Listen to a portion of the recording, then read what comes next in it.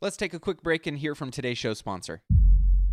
Are you struggling to close deals? Cold outreach can be a slow and brutal process, and in many scenarios, it's just wasting the time of both the buyer and the seller, especially when business owners who are trying to find qualified buyers are using inaccurate and outdated data. But it doesn't have to be this way. With LinkedIn Sales Navigator, your organization can overcome these challenges by leveraging this amazing technology and platform that translates comprehensive, high-quality buyer data into real-time insights in sales.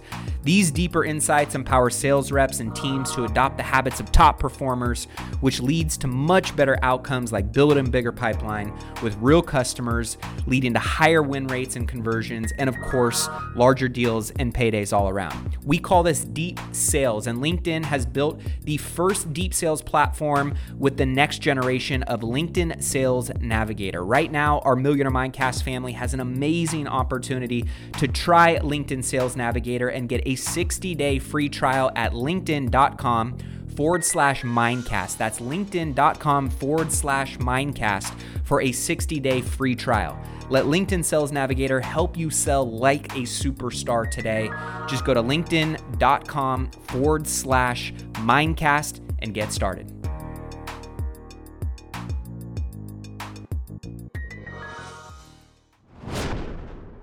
We'll have so many people jump back into the real estate market. We'll have so many people refinancing on bank products. It will absolutely make people's heads spin. I think if people thought that the refinance storm that happened from 2020 through 2022 was incredible, it's going to be unreal when they start cutting interest rates, because the remainder of the mortgages that were originated in the last 18 months are probably going to get looked at. And a lot of them, or a lot of banks, are going to be vying for that business because they haven't had any business to originate for a while.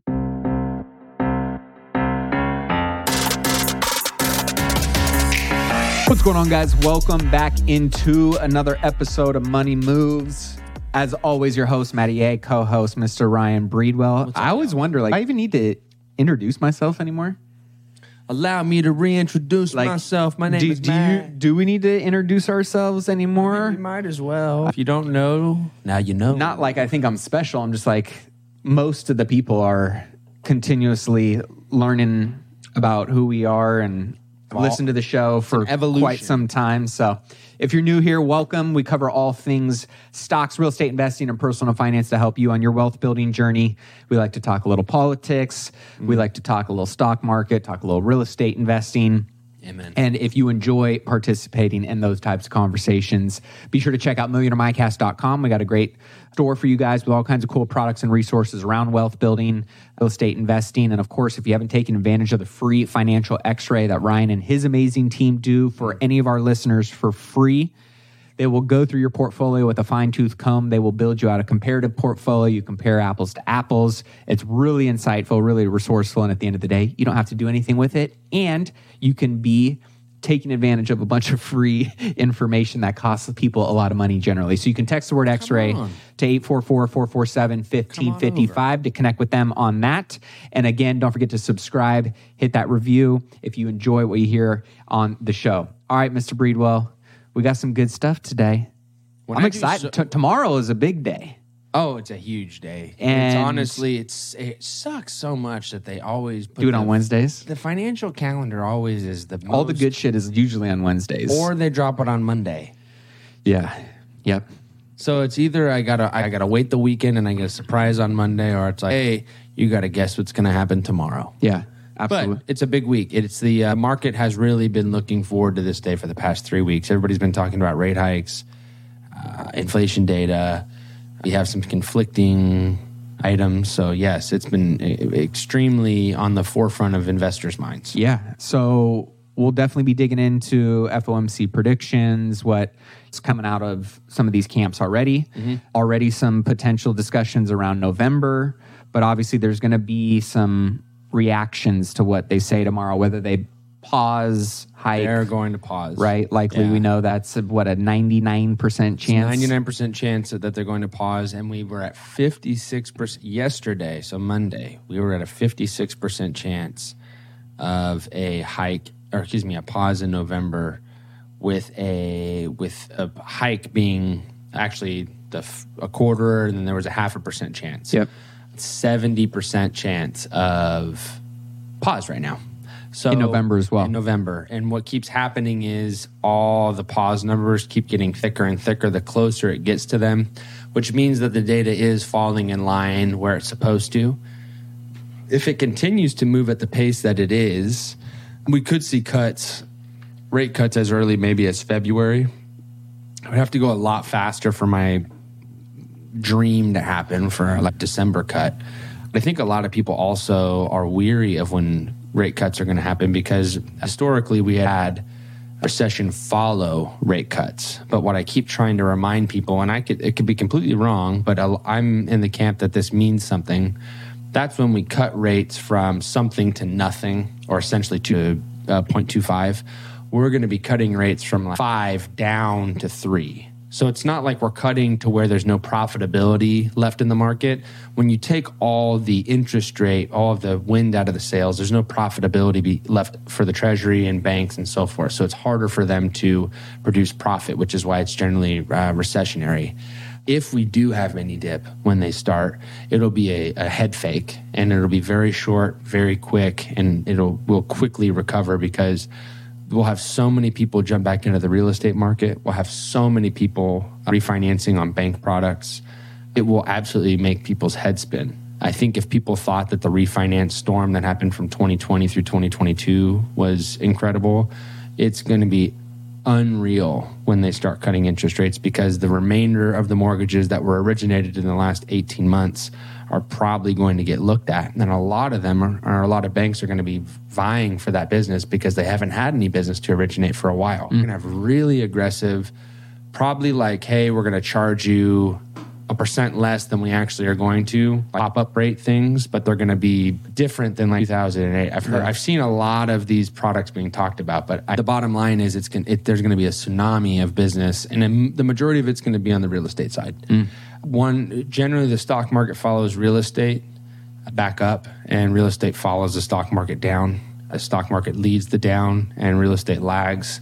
Real estate leads the up, and the stock market lags, but eventually catches to it, because it's a physical product and people can actually build. With the Treasury, I saw today that the 5-year yield rises to 4.504%, which is the highest since 2007. So that's kind of tying back into what you were just alluding to right there. Yeah, I just think that the correlation, again, not being causation, is big on this. Like, just because 2007 was right before the financial crash was not caused by an inverted yield curve or interest rates being high. There was subprime mortgage crisis. There was fraud in the mortgage industry, and a lot of it was rife with it.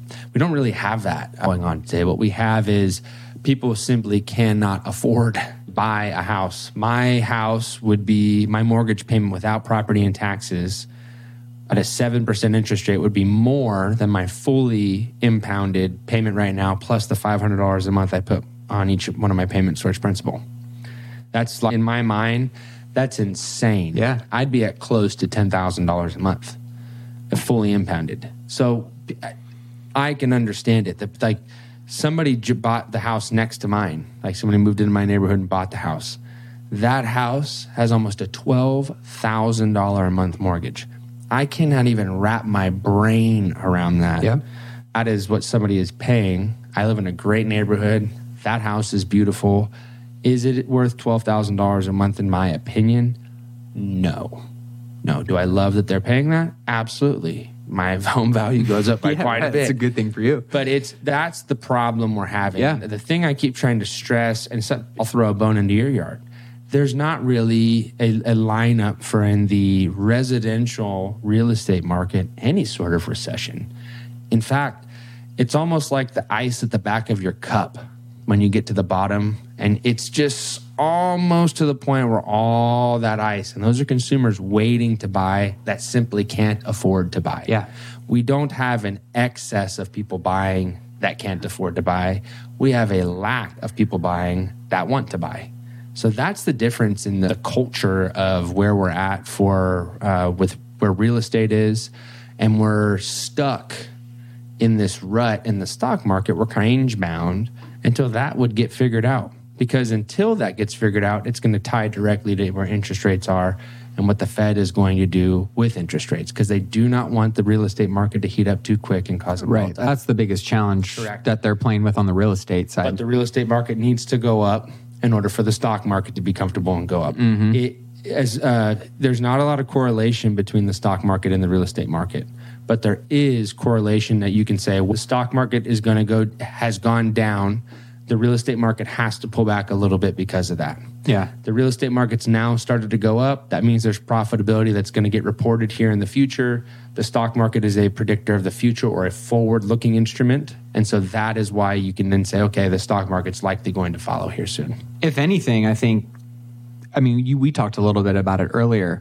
Recession or crash, there's really only two potential probabilities or economies that's going to take place in, and that is the two C's, as you mentioned it, right? China and Canada. Yeah. And I think, sorry to jump on your toes, I was going to say, on those, I think Canada has it on the residential side, and I think China has it all the way around. Yeah, I agree. They not only have it on their residential, because a lot of people don't understand that in China, their investments, like their 401k, is homes. A lot of people own 3, 4, 5 homes and pass them to their kids, and their kids can sell them and rebuy other homes. That's the very commonality in Asian countries. They don't have like stock investments like we do. They have more real estate. Sorry to go. Yeah. But that's why I think it's such a huge deal for China. And where I have concern over our market is because those are not the variables in our equation right now. And I think the slowest season of real estate that we will see is happening right now, has been happening for the past few months, and will continue to happen until the rate cuts start. Because we're starting to see, and this is, as we've been tracking this data, right? Week over week, we've seen little increases in inventory. 0.1, 0.2. Nothing too crazy. Yeah. This last one was 2%. Huge. Which is it's a big jump in the grand scheme of things, but still not anything to be a massive concern. That being said, days on market are going up in a lot of markets where values aren't decreasing in big ways. They're just sitting on the market longer. And the 3 areas I think that I saw where days on market are going up the most is Salt Lake City, Oakland, and San Francisco. Yep. Those are the 3 markets, which when I saw Salt Lake City, I was like, whoa. But then I thought back. Salt Lake City was a hub for like an airport to be in. It was convenient for an East Coast. And it blew up into this massive metro, almost like it was like a Mormon version of New York. They call it, what is it? The Latter-day Silicon Valley or something like that. Like Mormon church that became a little bit of their... It was their main hub that really blew up. I love the drive-through sodas. That's your jam. God forbids caffeine and coffee, but if it's in your soda, he'll turn a blind eye. But we won't go down that. But I think right now, this is if you're a buyer on the fence and you can afford to do it, because you can refi in a little while, and you'll be able to refi you'll be able to be in a home with a lot less competition where you're not getting bid up. You can afford a 7% mortgage. First of all, hats off to you. Yeah. I'm going to give you a tip of the hat. Yeah, for sure. Second of all, I highly doubt that this interest rate environment is the new norm. I also highly doubt 3% is going to be a rate you'll ever see again. I don't think people are going to see, maybe on jumbo products in the future, maybe.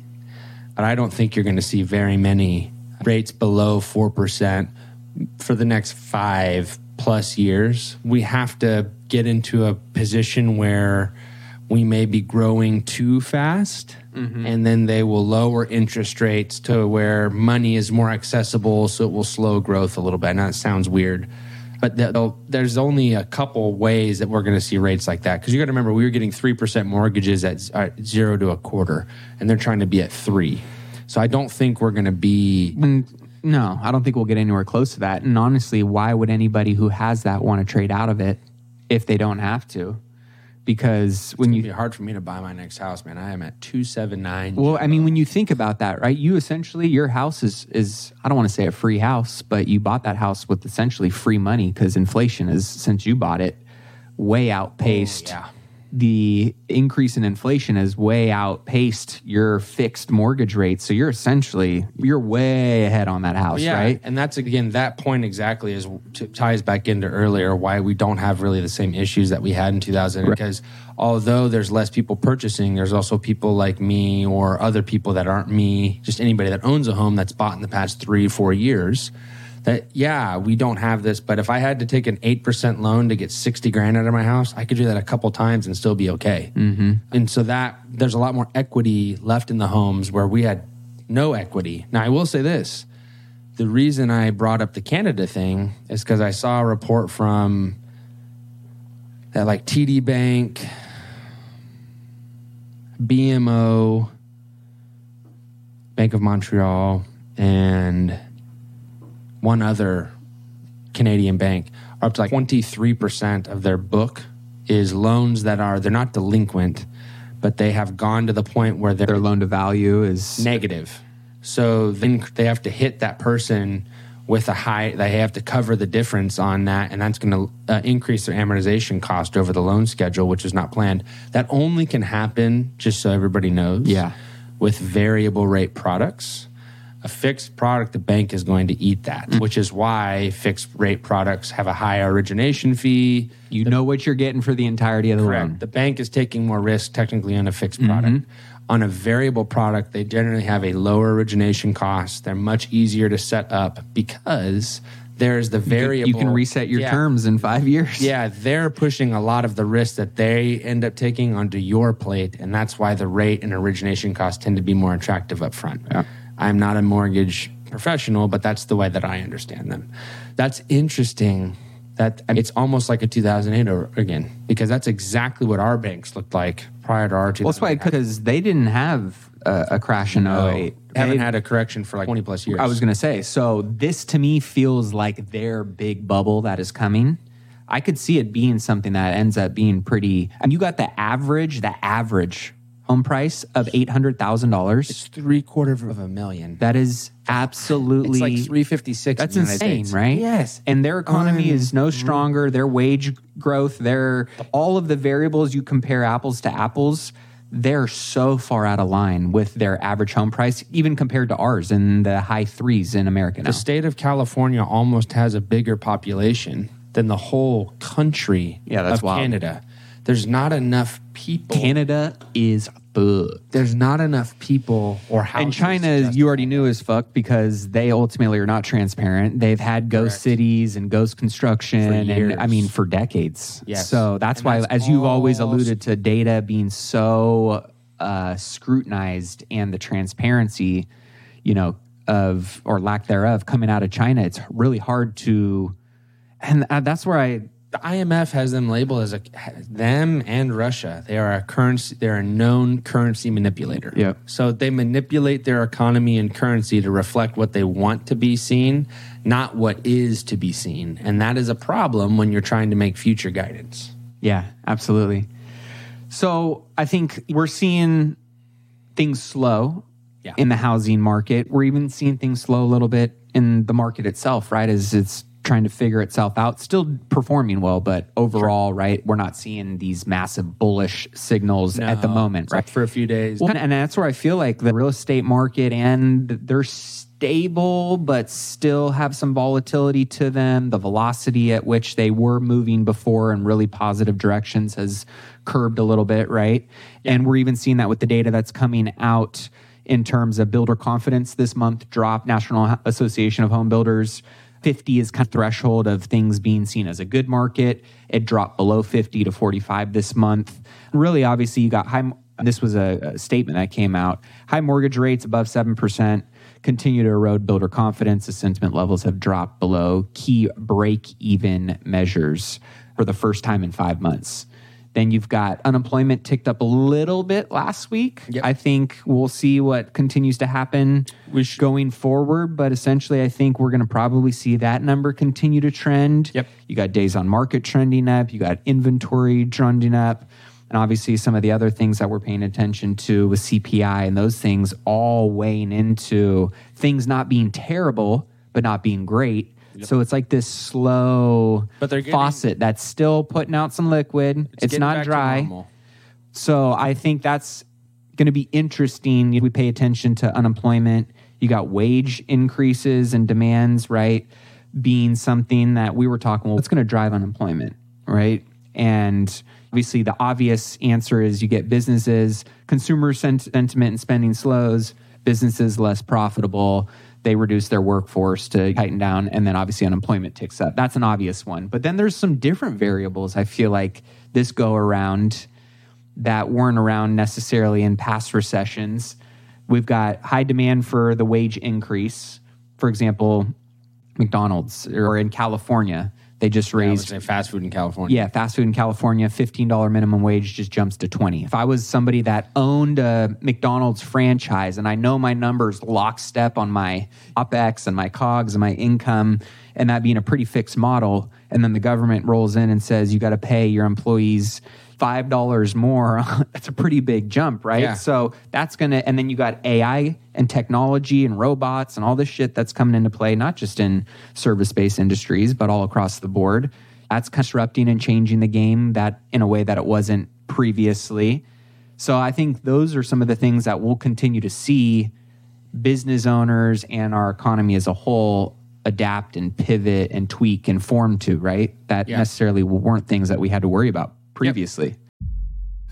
Are you interested in boosting your income by an extra $50,000 this year? If so, you're going to love what I've got in store for you. I am beyond excited to officially announce an incredible opportunity to join me in my exclusive mastermind, which will include myself and 25 other hand-selected investors who are actively pursuing commercial real estate in 2024 and want to be held accountable to making sure they buy their first or their next commercial real estate investment property that will net them a minimum of $50,000 a year.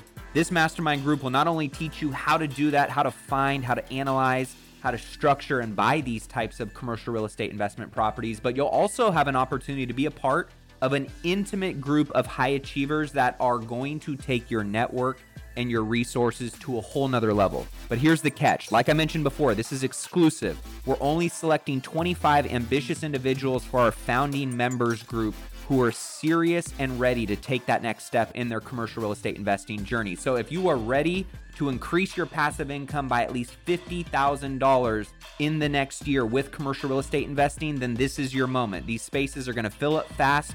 And trust me, this is the one and only time to be a founding member, which comes with some pretty special benefits. So head over to myfirst50k.com and submit your application now. Again, that's myfirst50k.com.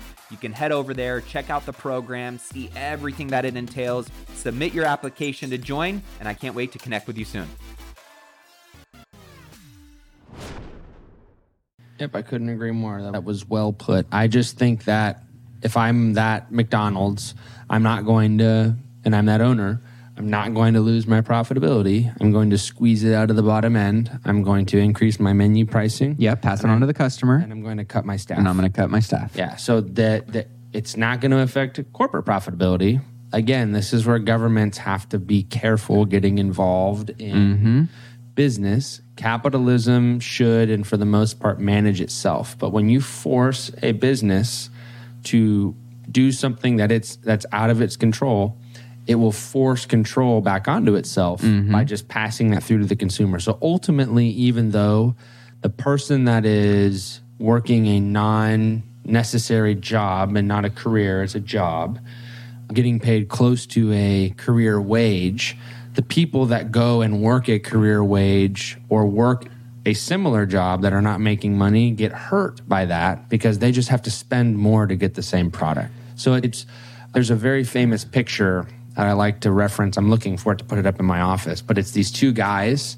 They both have these holes in their boat, and they're both helping each other not sink by taking buckets of water out of their boat and tossing it into each other's. Yeah. So it's constantly it doesn't do anything. It just moves things around, but it doesn't actually do anything effective.